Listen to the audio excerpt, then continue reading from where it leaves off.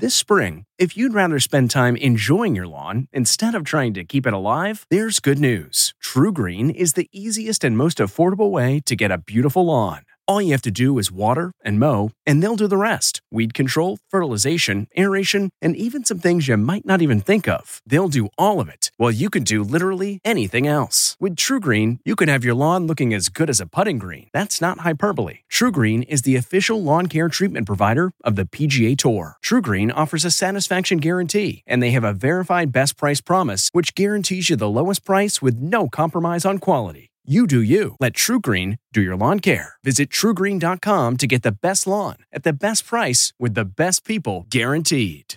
It's 3 o'clock somewhere. Time for a My Mochi ice cream snack. My Mochi ice cream is cool, creamy scoops of premium ice cream wrapped in sweet, pillowy dough. And get this, all of My Mochi's fabulous flavors like strawberry, mango, double chocolate, and cookies and cream are only around 80 calories per piece.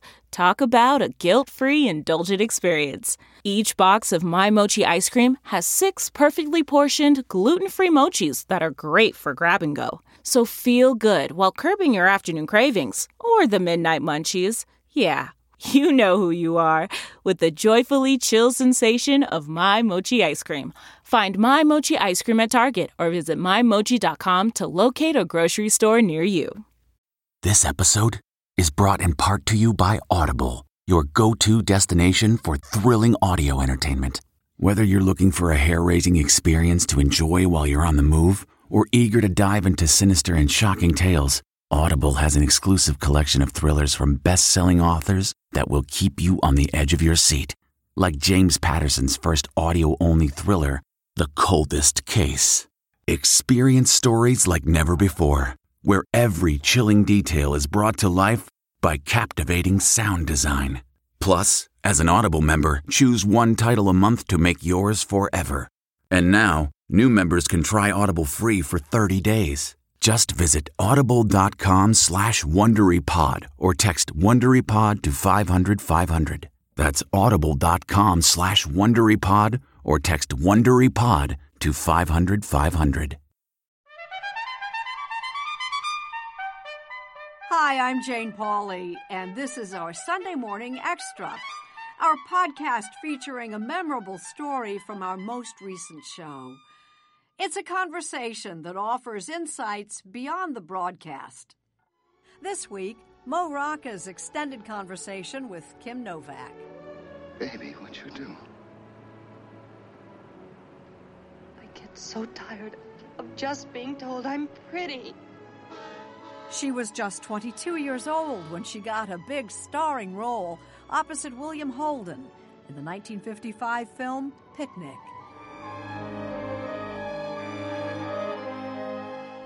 Three years later, she guaranteed herself a place in cinematic history with her dual role in the Alfred Hitchcock classic Vertigo with co-star Jimmy Stewart.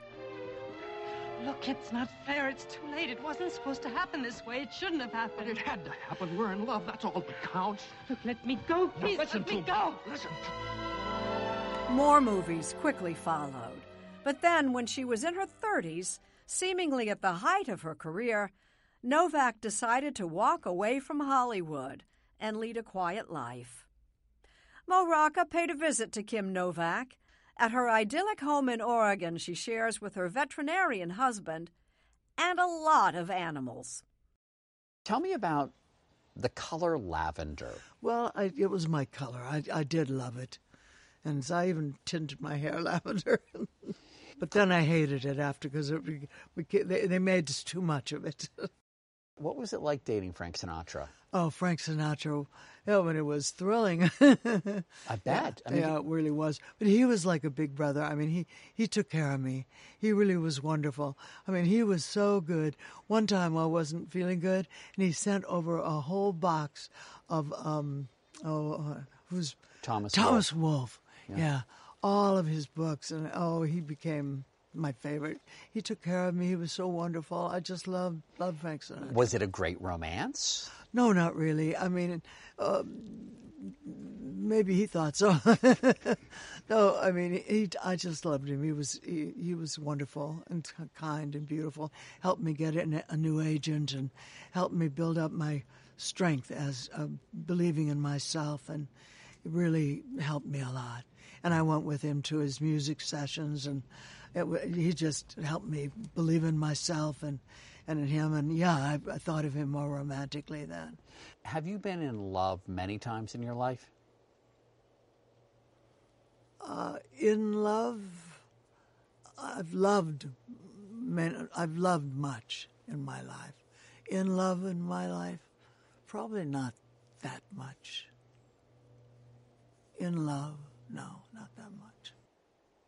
Who is somebody just that springs to mind in Hollywood that was just a lovely person, that was very kind? Well, actually, Jimmy Stewart encompasses almost.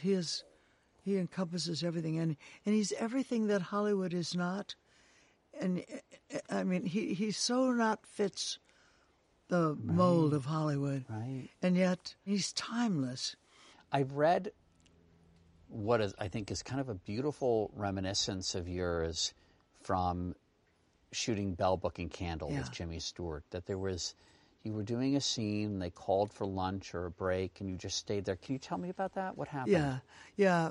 They called for lunch, and we were doing a scene, and we both just put our feet up on a coffee table and sat there through the whole lunch. They turned off the lights, and we just put our feet up and took off our shoes and wiggled our toes, and it was just the most comfortable feeling. He was just, he's somebody also who never felt like they were a movie star. We both were sort of like out of our element. We both never felt like we were actors somehow. Well, I've heard you say that you were both reactors more than actors. What do you mean? Well, that's right. Both of us felt like we worked off of each other, like we were reactors. I never felt like an actor. For me, I always felt like that. I always resented calling myself an actor, but I reacted off of life, off of incidents, off of whatever. But an actor to me always felt like someone was artificial. Acting to me is something phony, unnatural. Reacting is natural. Reacting is from life. It's real. And was there anyone that you really... Otto Preminger made you laugh. Oh, Otto Preminger was a wonderful director. He was wonderful. Now, Otto Preminger was known for being mean to some actors. Most people didn't like him. I adored that man. I adored him. It's interesting that you But see, that's right. But he, like my father, he was tough. So I was ready for toughness. I could take tough. But he was brilliant and wonderful, and I loved him. He allowed you the freedom as long as you played by the rules. Right. He was wonderful. It's funny, as we've been sitting here talking, and sometimes you're searching for words, right? And I'm wondering if that's why you paint, because... Express myself, where I can really... I have certainly an easier time with putting my feelings into my paintings, I have certainly an easier time in expressing myself with a paintbrush than in words. Yes. Right. Yes. I prefer it that way. And I don't have any trouble with putting it into... That's my choice of expression. I'll paint you a picture. My pictures show you about all of my whole relationship with Hollywood, etc. Good. My whole life story is in my paintings. My whole feeling in Hollywood and after and before. Mm-hmm. Of my whole life. Every question you've asked and every question I answered is in there. My whole history. There's a painting Everything you ever want to know or ever asked is in there. So, here's my studio.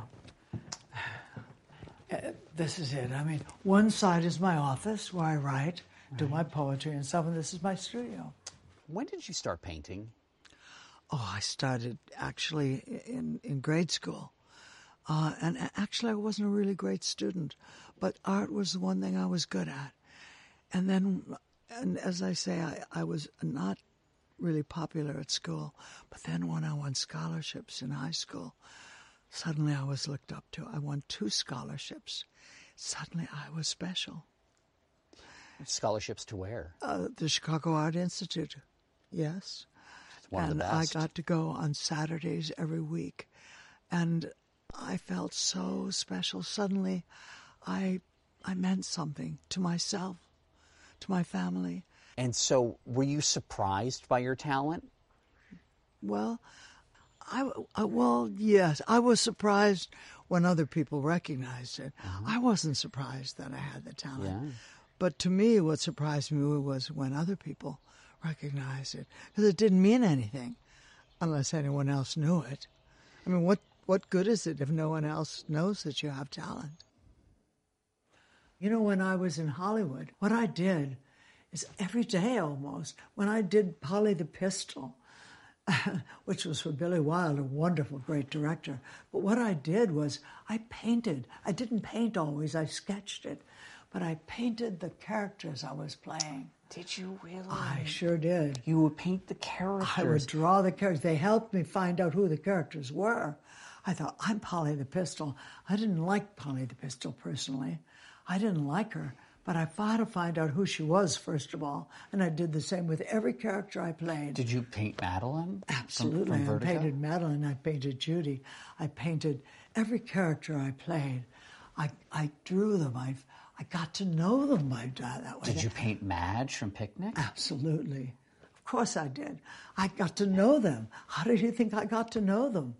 I sketched them. I sketched who they were. I took their profile. I took their faces, their lips, their mouth, their nose. And I got to know them. And you were telling me you had no technique. That sounds pretty technical. Well, art is a different technique than acting. Right, but it was a technique for you to find character. Absolutely. That's fascinating. Do any of those paintings exist? In my scripts. Oh, you would sketch them in the script? Yes, on the pages. I would. Whenever I was getting to know them, I drew them. Did you lose all of those in the fire? A lot of them, yes. I would love to see the sketches of Madeline and Judy and Madge. Yeah. They were real people. They were real characters. I drew them. That's how I got to know them. That's who they were to me. I drew them as they looked, you know. Where would you be without painting? I wouldn't. I might not even be here today, to tell you the truth. I might not.